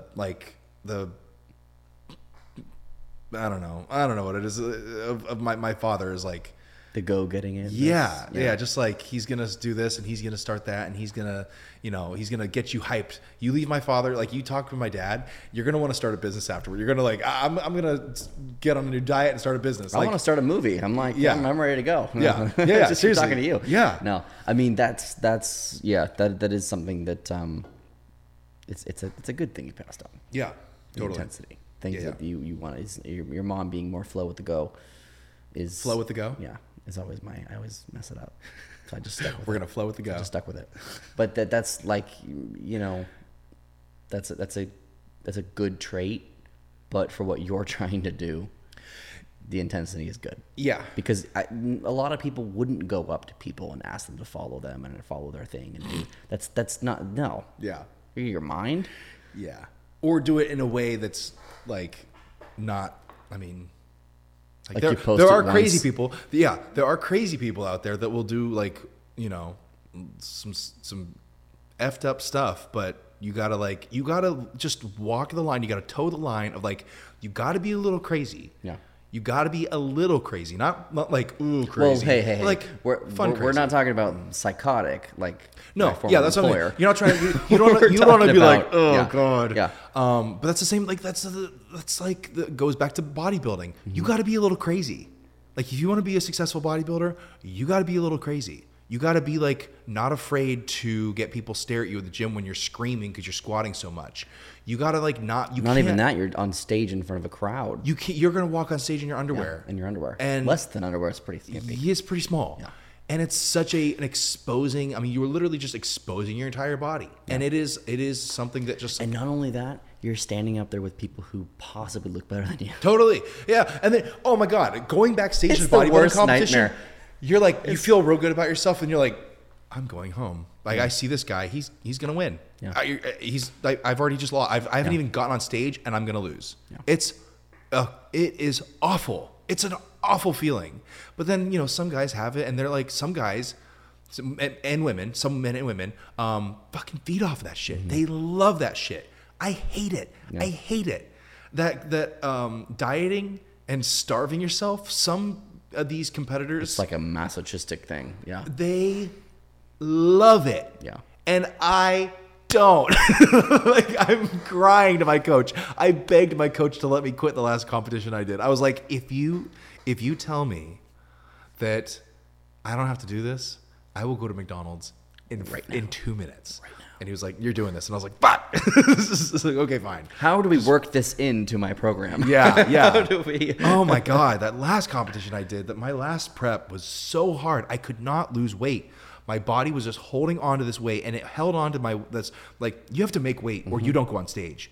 And at least in classic physique, because it's height. They go by your height and your weight. So if I'm 5'9.5", so unless I am like, if you're 5'9.5", you must be under 197, okay. Or you don't go on stage, because like it's just it's not just weight. It's not just like It's proportionality. It's height and weight. So if you are this height, if you are between 5'10" and 5'11", you must be under this weight. And so for classic physique, I was like, if you're not under 197, go home. Right. So I was like 203, and I was on that. People just left. I'm sure. I don't know. I've never seen it. I've never witnessed it. But because that's even tougher to go through with it, knowing that this is just. Yeah, that's seeing how someone and just being like, well, well, that's how no. I've never seen anyone go home because they were like third. Yeah, I've never seen it. Like people still go on stage. Like you've gone that far. Yeah, you're gonna go. You on get stage. your individual. You're not gonna leave after like just because there's a guy that looks better than you. You want to, but you just don't. You want to. I'm sure someone. You've committed. You checked in. Like you spent that much money to enter this competition. Well, you have to spend money to enter them. Yeah, it's not cheap. Oh my God, bodybuilding's so expensive. It's one of the most expensive, not the most expensive, but you spend a lot of money and the payoff is not. If you are, I will say though, if you are a trainer, it's a good investment because you can charge more. You'll get more customers, you'll get more clients. People will see that and they will. Well, you'll get specific clients too. You'll get people who want to do that too. Yeah, and charge. You'll get body people that want to do shows, or you'll just get people that like see how fit you got, how shredded you got, and they say, I want you to help me. So it is an investment if you are in that world. But oh my God, for men it's expensive. For women, it's 10 times more expensive. Why is that? Because women get the fucking shit end of the stick in every aspect of life. Like it's like, men literally walk on barefoot and the little Speedo. Yes. Women, it's a whole thing. They expect them to have hair done, 4-inch lucite heels. Their hair must be done. Their makeup must be done. Their swimsuits cost $500 to $700. What? No, I'm not kidding. Those rhinestone. Yes, dude. They are not cheap. It's so shitty. Women will spend $1,000 for that day, and a man spends. It is also it's expensive, not cheap, but we are literally it's a joke compared to what the women have to do and how much they prep, and like they have to get their hair done, and dudes are fucking bald. They do nothing. They walk on stage literally barefoot, and these women are like in heels, like they're. I always noticed the hair thing. I never noticed the heels being all the same though. That is true. Oh, they're like there was women are up to here. Yeah. It's so they so have it's like what did Ginger Rogers say? It's like I do everything that Fred Astaire does except backwards and in high heels. Yeah. So, yeah, it's just that. It's like it's a hard thing to do, but it is very rewarding afterwards to have that photo of you on the wall. Oh yeah, looking your best. The best you could ever fucking look is a really cool thing to have. Yeah. So that's what you do it for. You just do it for the fun. You do it to celebrate afterwards. You go out and you eat every taco and burger you can find, and then you just like. Now you're doing this movie, so this is kind of why you had said before that you've been, because of COVID and everything else, you've been kind of staying in shape for the movie. Yeah. So you had been, thinking, 3 months from now, okay, nope. 3 more months. No, 3 more months. I've been physically preparing for this role for a long time. Stringing yourself along for a bit. Yes. But will you continue to do it after? That's a good question. I get that question a lot. And I think once we're done with cutting season, I think I will sort of ease up. Just be fun bodybuilder. And I'll still train my clients and everything, but I won't put so much pressure on how much space I take up. Mm-hmm. I won't be, eating so much, and I do want to, slim down and not, I don't want to limit myself with roles in terms of how big I am. And my manager and my agents are always like, "You are too big," and I'm like, "I know. That's the point. I know. I promise you. I swear to God, I'm gonna slim down. It'll go away soon. Let me do this movie." I know how big I am. I know. Well, trust me. Yeah, especially it's gonna go away. With actors, because they tend to be on the shorter side. You're already on the taller side of many actors. Not all of them, because some can be. But I know some actors that are like, I know many actors who are in their 5'6", 5'7". So you're 2 inches taller and you're bigger. You're bigger. Yeah. So it's I know that 2 inches on camera is a lot. Yeah. Yeah. And there's. Nowadays, it seems to be there's more people in the 6 feet range, but like there's. I'm pretty short compared to like the younger dudes that I'm going up against for roles. I'm like, stuff, God damn, these fuckers are tall. 6'4", but I know a lot of them who are, in the 5'7" range, but when you're skinny in 5'7" and then you're next to a 5'9" guy who's bigger than you, it's like substantially. Yes, the contrast. Yes, totally. So I'm sure they will be happy when you're done with this movie. Yeah. And how long will it take you to film? Are you expected to film? Probably 4 to probably 5 weeks. That's good. Yeah. I thought you were going to say months. I was like, no. We're going to shoot quickly, and we're probably going to film. Right now, we're talking about filming in Pittsburgh and making it look like Ohio. We'll get some outside shots of exterior shots, but like Pittsburgh has a really great film. Film tax incentive, and one of our producers has a lot of connections in Pittsburgh. So you want that kind of Midwestern cold, bleak feel, right? Yep. Yeah. So you're doing it in October. Yeah. November. Yes. Yeah. So that's really the November the films. Will be, that gray, that gritty, cold, kind of, gray, yeah. And there's a lot of there's a lot of industrial, in the Northeast Ohio and in Pittsburgh, there's a lot of steel mills and rundown factories, but there's also a lot of green. There's a lot of woods, and it's such a beautiful textured, exterior sort of outside place, and that's why I've always wanted to film my movies in this area, is because there's something special about that spot and about what that looks like, and that's why I filmed T County in Northeast Ohio. The cutting season is set in Northeast Ohio. The next script that I'm working on, I wrote a script called Pitbull, and that's also set in Northeast Ohio. So I'm just gonna make everything in Northeast Ohio. Everything in Pittsburgh. Yeah, exactly. Everything's in Pittsburgh. Yeah, that'll be good. I mean, Yeah. You can make a trilogy. That's kind of my you kind of want to have a certain vibe to your project. You want to have a certain aesthetic. You want people to recognize. Like Quentin Tarantino. You watch a Quentin Tarantino movie, and it's Quentin Tarantino. Yeah. You have these different directors that just kind of like the thing. Like they have their own style, and so that's just what I like. That's what I know. I always love how saturated his stuff is. Always it's film, but it's very Technicolor looking. And rich and it's neat. So I like those are the kinds of just you really do. You write what you know, and what I know is Northeast Ohio, and I know these stories, and that's just what I want to do. Yeah. Yeah. Sick. So you're always thinking of the next thing. Mm-hmm. So after like this, you have plans for Pitbull. Yeah. During COVID, the world slowed down a lot. And I had this time I spent like 6 months at my parents' house, and I had nothing but time. And I would go and I would get on my bike and I would just bike around the neighborhood, and it was such a rare moment to just like not be thinking about what's going on in New York, what's going on in LA, what's going on, our auditionings, and like nothing was happening. Well, because it's almost like everyone was forced to stop, so you weren't missing anything. There was no FOMO, and it was amazing. I don't mean to say like sorry, it wasn't. No, that aspect of it was yeah. amazing. To not feel Not like the I dying. had to do it. Nobody's saying that. Yeah, no.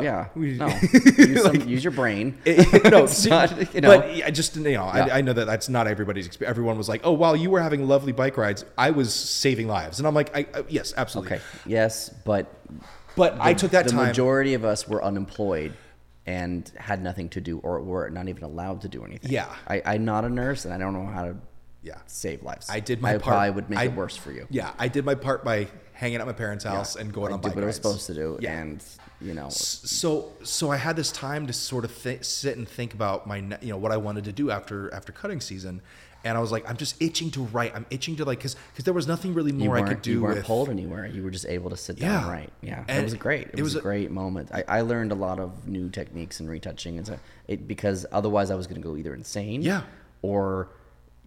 But like if it was right now and I had nothing to do, I would be like, oh well, there'd be something pulling me somewhere. It was a moment where, despite everything else, it was something where I can make the best of this. Yep. And come out of it a little better. Exactly. Yeah. And I knew, I was like, after out of this, I want to come out with another script. Yeah. And it's like, if I'm going to be hanging out doing nothing for this long, I need to be doing something. And so I do a lot of work with dog rescue. I'm a big dog rescue advocate.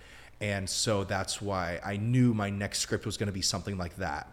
And so I spent a lot of time thinking about what the kind of story I wanted to tell, and who the characters were and what was going on. But I came up with a script called Pitbull, and it's basically, the short version is, there's a high school wrestling coach finds a pit bull and saves, like, it's been left to die. Yeah. He saves it. He takes it home, and he's got all of his own issues.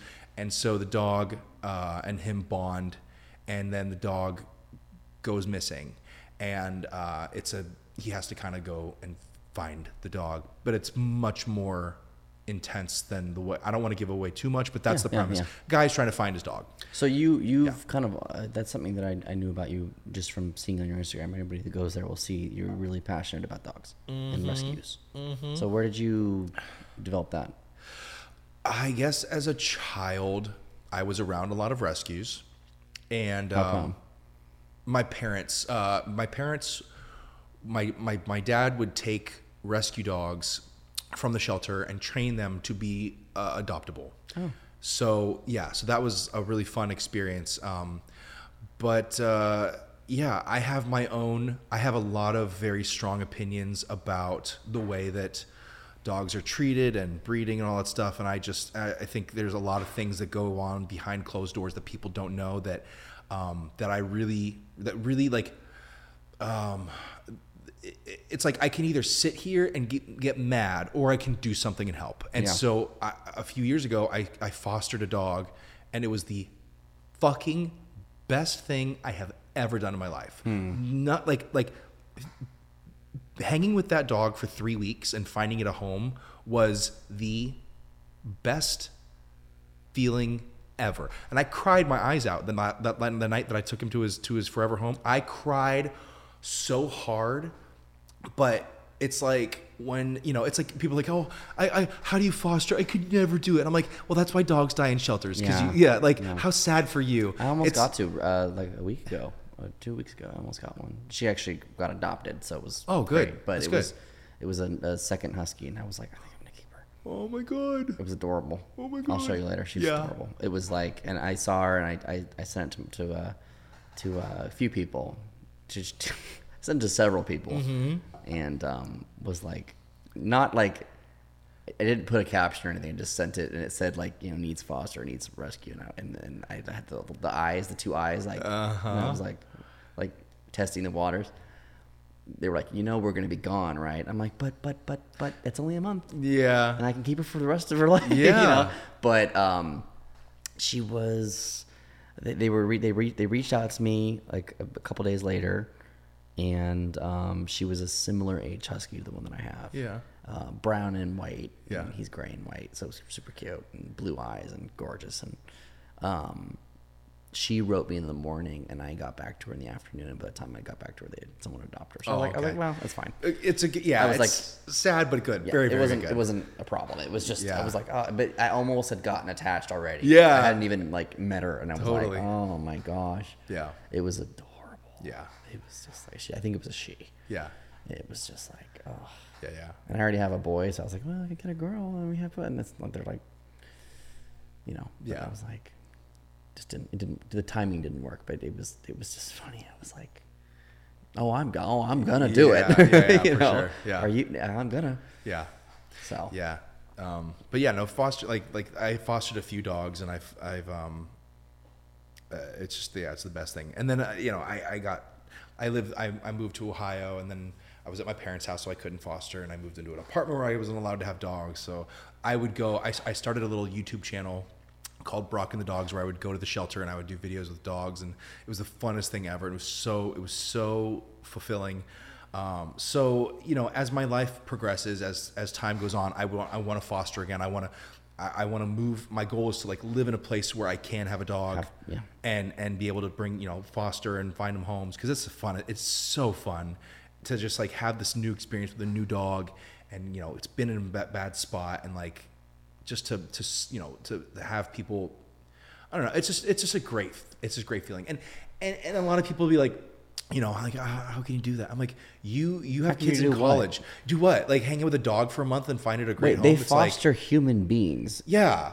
So it's just people. I think people think they're being cute and they're being funny, but I'm like, I kind of take this very seriously, and, you know, it's like, if you can raise a child for 18 years and then send it off to college, you can hang with a dog for a month and find it a home. Yeah. You'll be fine. I promise. You'll be sad for a night. So are they asking, how can you do it? Why are they asking that? People say, no. They mean like, oh, how could you foster a dog? I'd get too attached, and then I would have to cry. Like, I'd have to do this. Like, it's like you're already coming up with excuses to not foster. Right. So like, because I could see it being a difficult moment, like you said, when you have to give her away, but she's also going to someone who's keeping her. You so know it's a good that thing. from the beginning. That's the whole point. Yeah. So, but people just like people. But they're really, giving themselves an excuse. They're just people. Don't understand. It's like there are literally dogs in shelters sitting in prison for doing nothing. They're just sitting there because someone I'm gonna get so heated now. No. Go ahead. And if anything, because I'm probably gonna feed into it, because I don't want to get hyped. If anything, though, it's because the people who took them in the first place weren't prepped to have a dog. No, it happens to huskies and all kinds of high energy dogs all the time. Yeah, they think, oh, it's cute, and then it's too much work to take her for a walk for an hour. And that's, I don't want to, like, I really will. You're gonna have your own moment. No, I don't want to have a moment, but yes, no, I think like, I'd rather than get all hyped up and everything, I just want to encourage people to go to shelters, even if you're not, I can't have a dog, I can't do this. It's like, go to a shelter and go play with them. Go spend an hour taking a dog for a walk. Go give it some love. Foster a dog for 2 weeks, whatever. It's like any little thing helps, because there are so many dogs and cats and other animals, horses. There are people will like hoard horses. It's amazing how people throw them away too. I know. Let me just drink my Diet Coke. Yeah. It's incredible. But I wrote this script called Pitbull as a way to sort of like take all of that stuff that I got going on in here, and to just like with bodybuilding, with cutting season, it's like, I'm just got to tell a story that's important to me. Yeah. And see if people respond. And so that's what I would like to work on after cutting season. We were going to make cutting season. I know it's going to happen. And then I want to do it again. Like I just want to keep doing this. Yeah. I just want to keep making films. So that's what I'm working on. I mean, it all sounds amazing. I'm excited to see it. Thank you. After you film it in November. Yeah. So, okay. I mean, that's sick. Cool. Why don't you tell everybody your full name and how to find you? And my name is Brock Yurich. I really am just on Instagram. At Brock Yurich, BrockYurich. I'm on Twitter. I have Twitter, Brock Yurich on Twitter. I don't do TikTok, and I don't do, what else is there? I don't know. That's it. Yeah, Instagram and Twitter. Facebook's for like 65 plus now. Yeah, so no, we're not doing Facebook. we're not doing that anymore. Yeah, no. Once they got on it, we left. I was like, Bye-bye. Yeah, it's like, No thanks. You can, Yeah. So Sweet. Well, thank you for sitting down with me, man. thank you for having me. Yeah. No, man. I enjoyed it. Yeah. All right. Let's get out of here. All right. Cool. Bye, guys. Bye.